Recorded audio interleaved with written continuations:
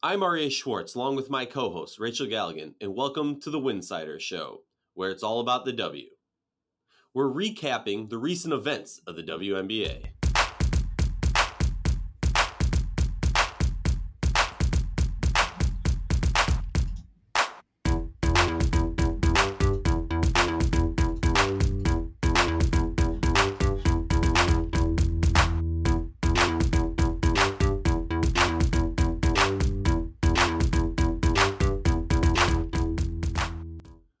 Two teams with only one loss so far in the league, and the Wings, the Dallas Wings, have not won yet.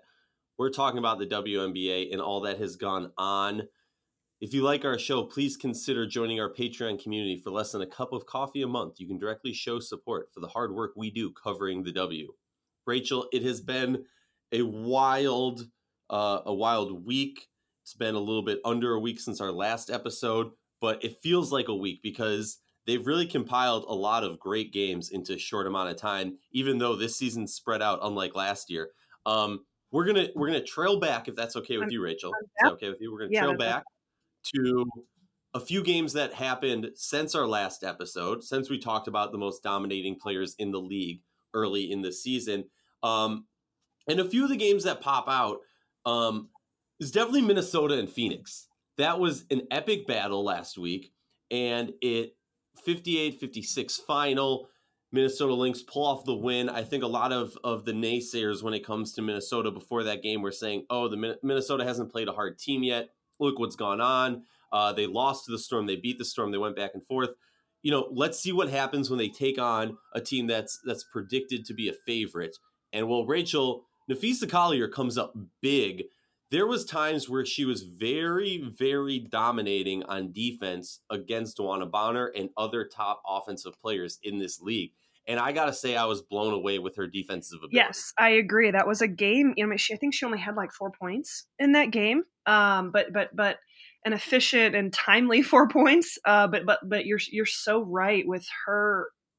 She really showcased her ability to be so versatile from a matchup standpoint with her size and her strength and her athleticism. I mean, she can do so many things on the floor outside of just scoring. You know, I mean, she's just such a pro-ready, you know, her body is so unique. It's so hard to find. I'm still blown away that she went as late as she did in the draft. I'll probably keep saying it all season, so just bear with me, everybody. But you're right. She was tremendous on the defensive end of the floor. And I think Minnesota, you know, I mean, the Mercury gave them all they could handle, especially down the stretch. I mean, DeWanna Bonner literally threw the entire team on her back and was trying to will them, you know, down the stretch to that win. They cut it late in the game, but you know, Bonner finishes with 25 points. She's the only player on that Mercury roster that scored in double figures. And I mean, not to take your point away from Napheesa Collier, but I'm looking at the stats and I'm thinking back to that game, and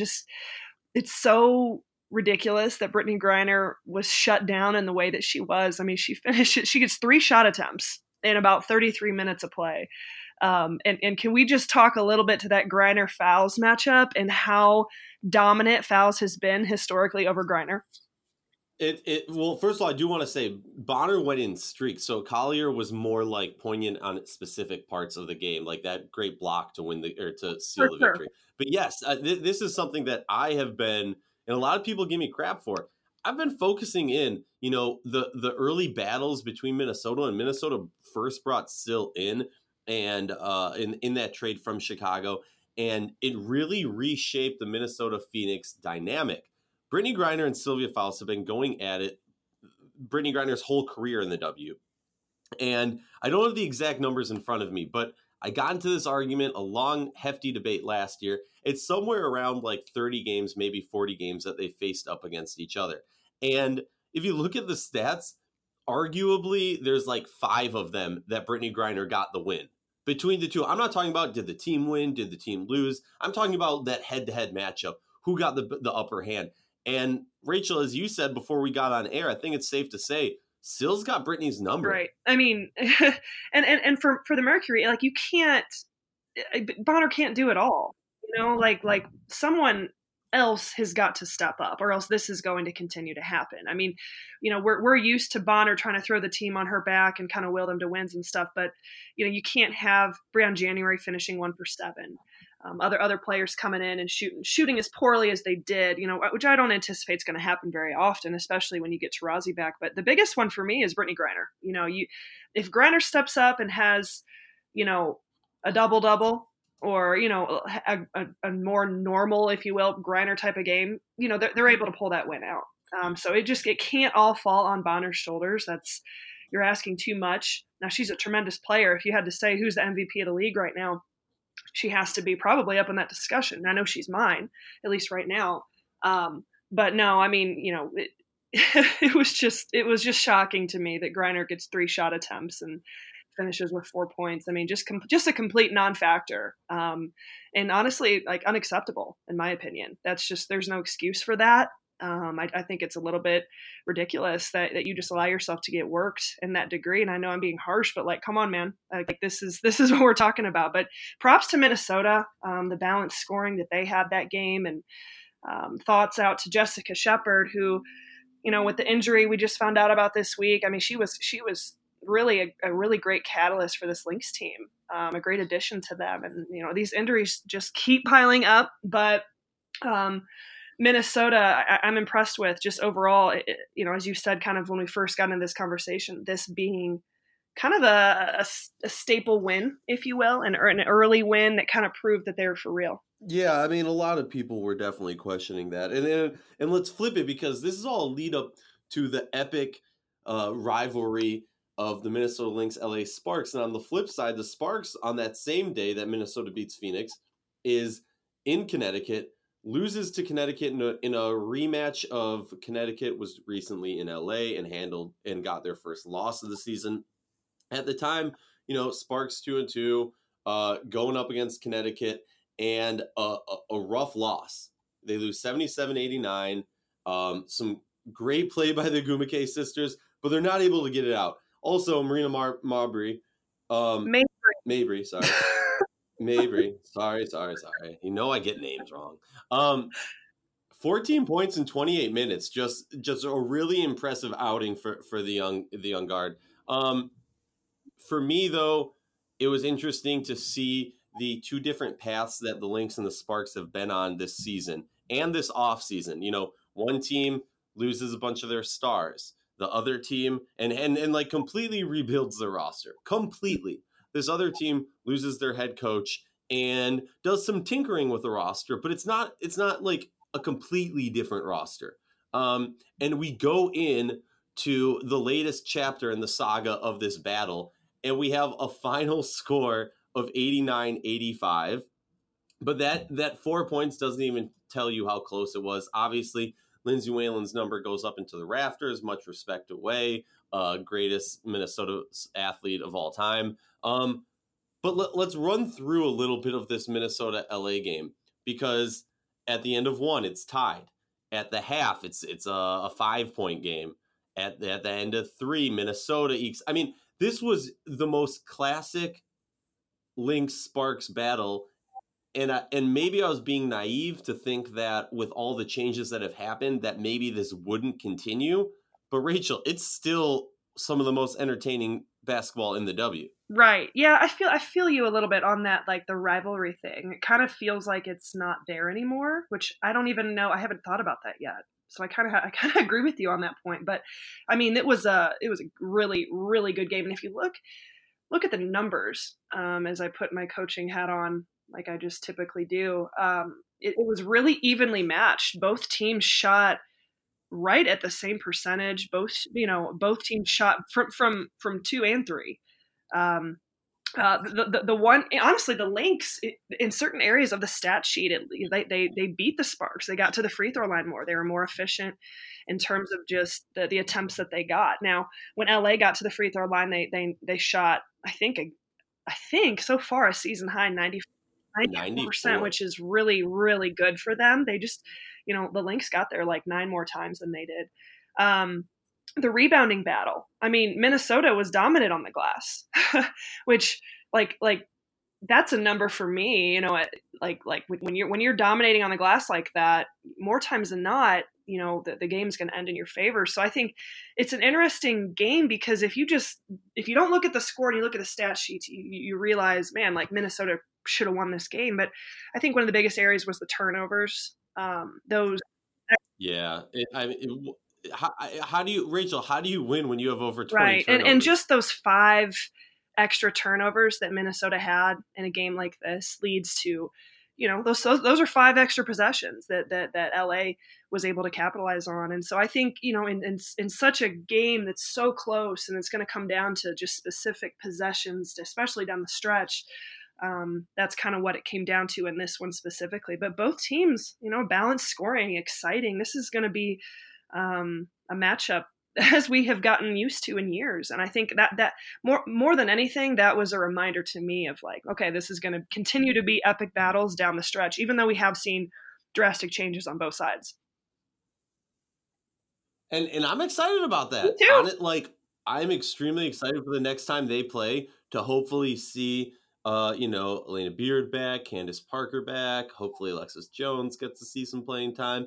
Hopefully Simone Augustus is back. Karima Christmas Kelly's back. There's a lot of stuff that we were still missing stars from this, and this was still, I haven't had that adrenaline, that heart race since the finals, or not even the finals, since the semifinals last year.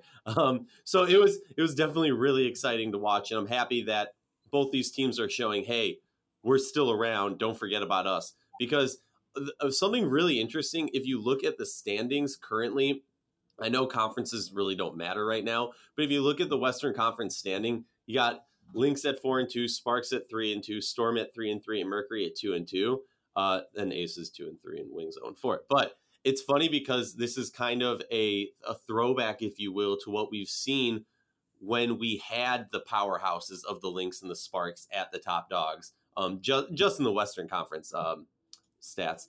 But let's move on to a team that, yeah. I'm going to call a new rivalry because I'm kind of already getting that vibe. And I don't know if it's because of the drama, but the Connecticut Sun and the Sparks. Do you get that sense? Yes. Of a new rivalry being built? Yeah, only because all right, yeah, there's this and that, look, let me lay it out very matter of fact. Lay it out. Go ahead. All right. I think we're naive to think that it was a happy split between the Sun and Shanae. And so let's keep that on our mind. Now you put Shanae on a team with her sisters and her like sister players, and that team's definitely gonna surround her and say, hey, this is our girl, we got her back, we're on her side of this argument. Like when a couple splits up and you got to take sides. And then both teams are gonna use that as kindle to the fire to get this thing going. And considering how physical those two matchups were and the jabbing that was going on, I'm with you. This maybe, is it me or the Sparks just getting themselves involved in all these rivalries? It's like the Mercury a few years ago. Possibly. I mean, I like the Sun Sparks matchup. You're talking about two completely opposite ends of the country. You're talking about two teams that, as of right now, we're talking at least in the top 4. I think there's an argument to be made where for each of them where they are contenders. Kurt Miller used to coach a lot of these players on LA. I don't know. I like a lot of the storylines that surround these two teams, and I'm curious, especially this early in the season, both teams split. Both games really were, I guess, what's the right word? Really intense, I guess, if you will. Like it got chippy, all that sort of stuff. So that's just my prediction, not to take us too far off course. No, and I'm with you. And hey, you better circle that next game on the calendar and make sure you go check that out because it's going to be a fun one. But now we do need to move on because there's some other cool stuff that's happened, Rachel. Liberty pull off a win, and on the other side of that, the Aces are now 1-3 with Liz Cambage. Mm-hmm. Let's talk about the Liberty first. What did you see from this team? That told you they were ready to win? I was so ready to watch this game for like a quarter and a half and turn the channel, and it didn't happen. I'm watching this team, and honestly, and then like I step back and I'm like, why are you like in your mind writing them off? And I hadn't. That's not what I'm saying here. Um, I think the Liberty, this is a team that, I mean, goodness, their last win prior to beating the Aces was July 15th of 2018. So we're going on like 11 months here where, I mean, since this team's even had a win. They have been in some games. I think it's 3 out of their 5 games they lost within single digits. So you could kind of see that this was a team that as soon as they got a little bit of momentum, as soon as they had some other players other than Tina Charles step up and make some shots, they could come in and win a game. And you kind of got the sense that was going to happen sooner rather than later when you really stopped and looked at how this team was trending. And I don't know, to not be too harsh, but Aces jumped out pretty quickly, and I don't know if this is a young Aces team that, as Bill Laimbeer continues to say, we have to learn to win. You can't even call us a favorite. I mean, yeah, that's nice, but we still have to win. We still have to learn to win games. I think it was probably easy for them to want to overlook the Liberty a little bit. A young team coming into a city, it's got a lot of distractions, if you will, and you probably have a heightened sense of who you are, even though you're not exactly dominating the league right now, and you still have a lot of things you're trying to figure out. But I don't know how much it was truly the Aces overlooking the Liberty, because I feel like if I'm a player in the WNBA, you have to understand that, like, you can't overlook anyone in this league. I mean, I feel like that's probably generally known, but let's be honest, if there was a team to overlook, it's going to be the Liberty. But after those first few minutes, Liberty, I mean, they got some momentum, they got going offensively. And then the thing that really stood out to me was the hustle play and the heart. And they just came out and wanted it so much more than what the Aces did.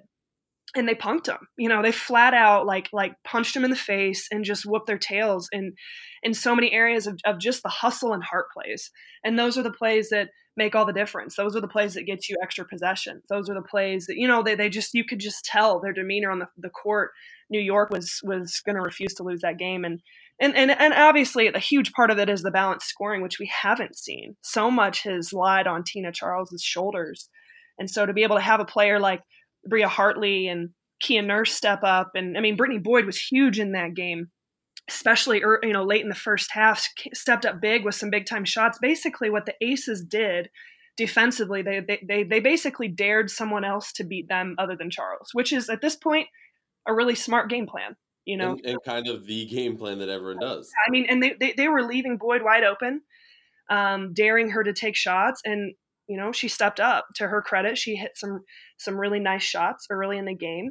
Bria Hartley, they need her to do that more. They need Kia Nurse to do that more. Zowie B's got to contribute. So offensively, they had players that really contributed, and it all came down to momentum. They had the crowd into it. They were just dominant on the glass. They did a great job with that, and honestly, they did a great job taking care of the basketball, which is a big. All right, I want to ask you this, because there's 2 things I want to ask you. One, first I want to point out a little stat, and then I want to ask you. One, if you look at the 3-point attempts, I know that I'm sounding like a broken record, and you're sick and tired of me talking about 3-ball, but you are loving the 3-ball lately. For me, it's just like, okay, when you have, look at this, you have one team shot 26 and one team shot 13. Now, honestly, I expected going into this game that they're going to shoot quite similar amounts. They score similar amounts. Kia Nurse goes 3 for 8 from the 3-point line and has half of New York's 3 balls. But if you take away, those 26 shots, I just think it extends the court a little bit more and frees up other players. Sure. And probably gives Tina a better position. But the question I want to ask you, as a player, I don't know if you've ever been in this situation, but talk to me the mindset of a player who goes into a game versus your ex-coach, and your ex-coach essentially says, I am daring you to beat me. Mm-hmm. Yeah. I guess there's 2 ways to look at it. Either you say, all right, challenge accepted, like, this is why you shouldn't have left us. Or, like, me being, like, the classic hate on myself type person, I'm like, that would get in my head more than any smack talk that any player can do. I think it depends on the player, and that's what, especially with someone, some of these players on this Liberty team that did rise to the occasion.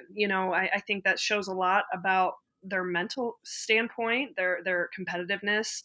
I mean, I know for me, like if my former coach is going to dare me to basically not guard me, yeah, it's a slap in the face. You know, and you're going to get pissed and you're going to elevate your game and you're going to do something about it. I mean, that's how I would want to respond. That's how the Liberty, I think, across the board responded, but you can't fault Lambier for the game plan. It made sense. And I mean, A'ja Wilson can't go 2 for 10. She had another rough shooting night. If she does more A'ja Wilson normal things, we could potentially have a completely different outcome here.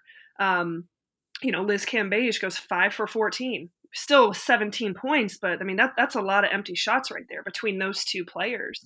Finishing 7 for about 24, making me do my math right now. But so, I think, back to your point of responding, the Liberty wanted that one. I think they wanted it for Katie Smith. They wanted it for themselves. They had a chip on their shoulder in that game. And they came out and just punked them. They did. They just rose to the occasion.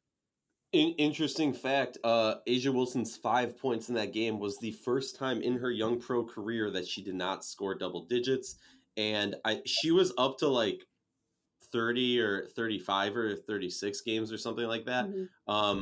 And it was funny because you look at who held the other record, and I want to say it was Candace Parker, but it was like 95 for consecutive games. Wow. With 10 points or more to start your WNBA career. Wow. It was like it was in the 90s. I was shocked. That's impressive. Oh no, sorry, it was Cynthia Cooper. Shocked.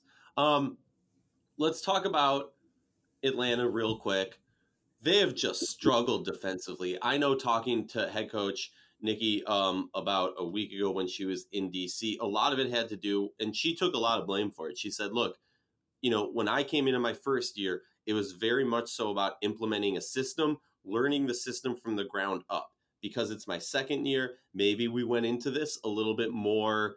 We've already learned the system. Let's start at level 2 and move our way up. And not having that great base has been an issue. If you ask me, a lot of it also has to do with the fact that, it's a new wave when a new coach comes in with a high intensity, a high energy, athletic roster. And now you're kind of seeing the sophomore slump. You see it in players, you see it in coaches, and you see it in systems. And it's going to happen.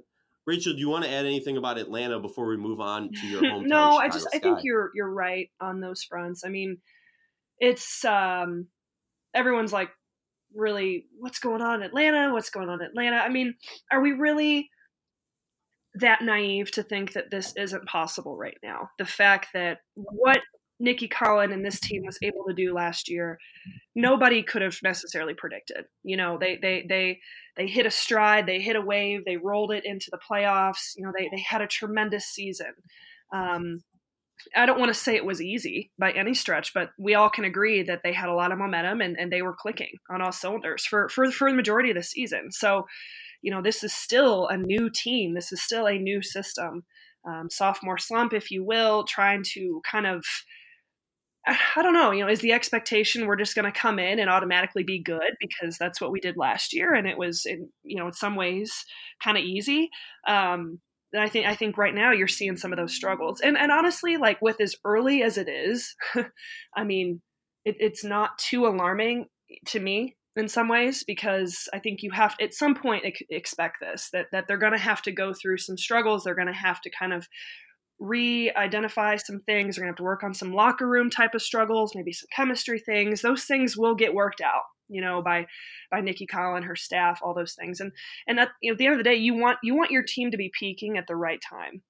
And whether that is, really early in the season, like we saw with Connecticut last year, or in middle of the season, or, come playoff time. You hope for Atlanta that they can get things figured out come middle of the season, towards the end of playoff time, and get on a roll. And it's so early enough that they have time to do that. Talk to me about the Seattle Storm Chicago Sky matchup, because the Sky's 2 wins so far this season come at the hand of the defending champions, 83-79 and then 78-71. I mean, what is this Chicago Sky team? I think this is going to sound ridiculous. They are who we thought they are. When their offense was rolling, at one point, the Sky in the first half were shooting upwards of 65%.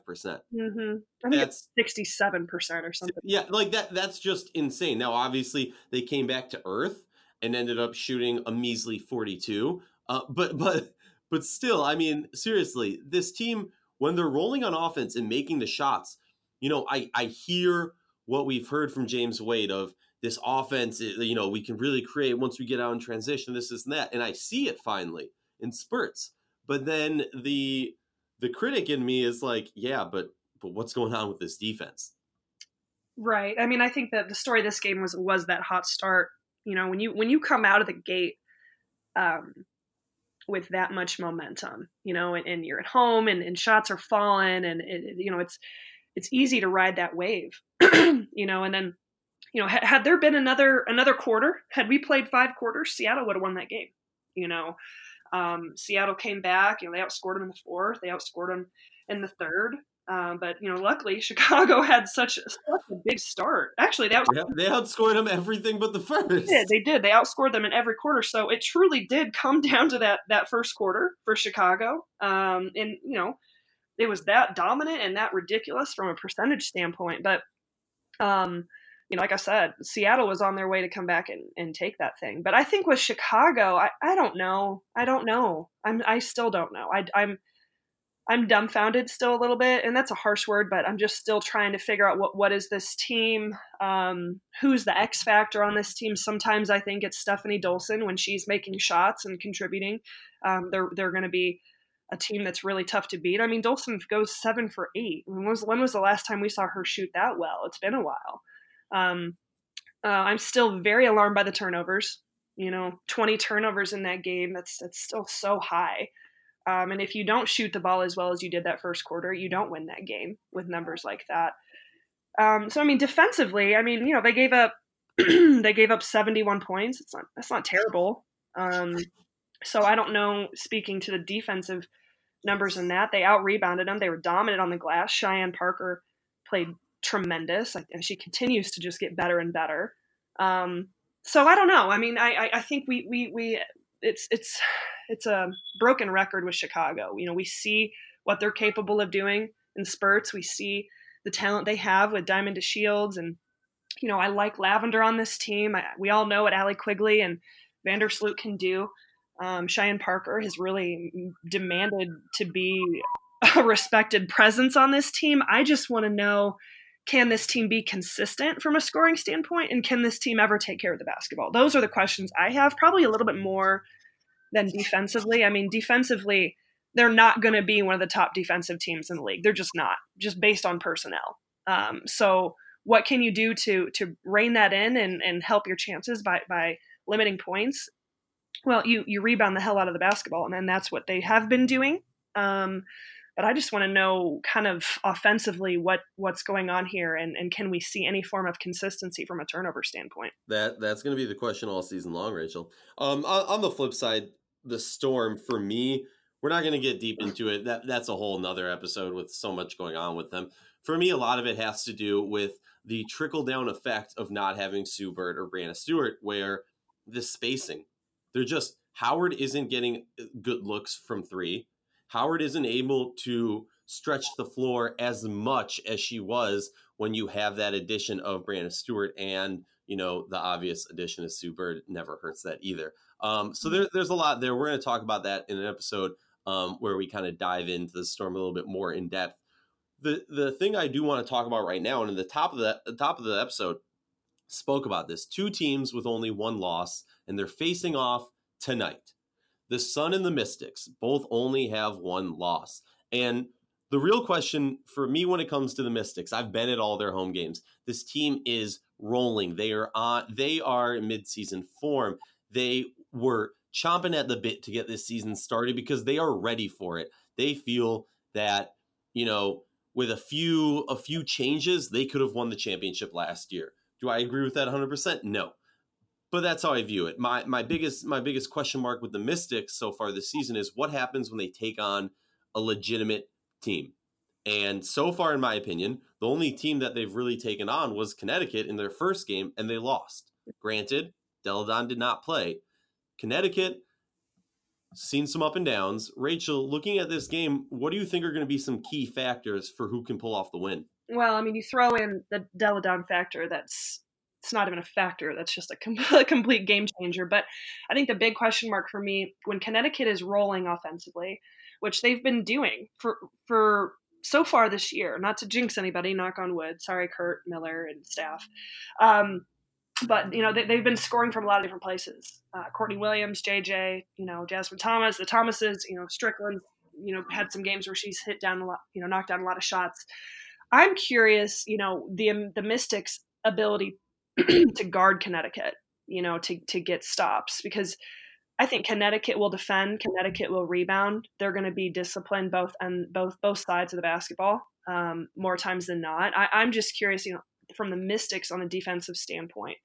Now, the Mystics have some of the most offensive firepower in the league. So if they come out, and they're hot and they're making shots early, they could ride that wave, living and dying by the three ball, living and dying with quick shots in the possession. So I think for me, in the Mystics, it comes down to their ability to make shots early and their ability to defend Connecticut and all the different actions that they're running and personnel that they have.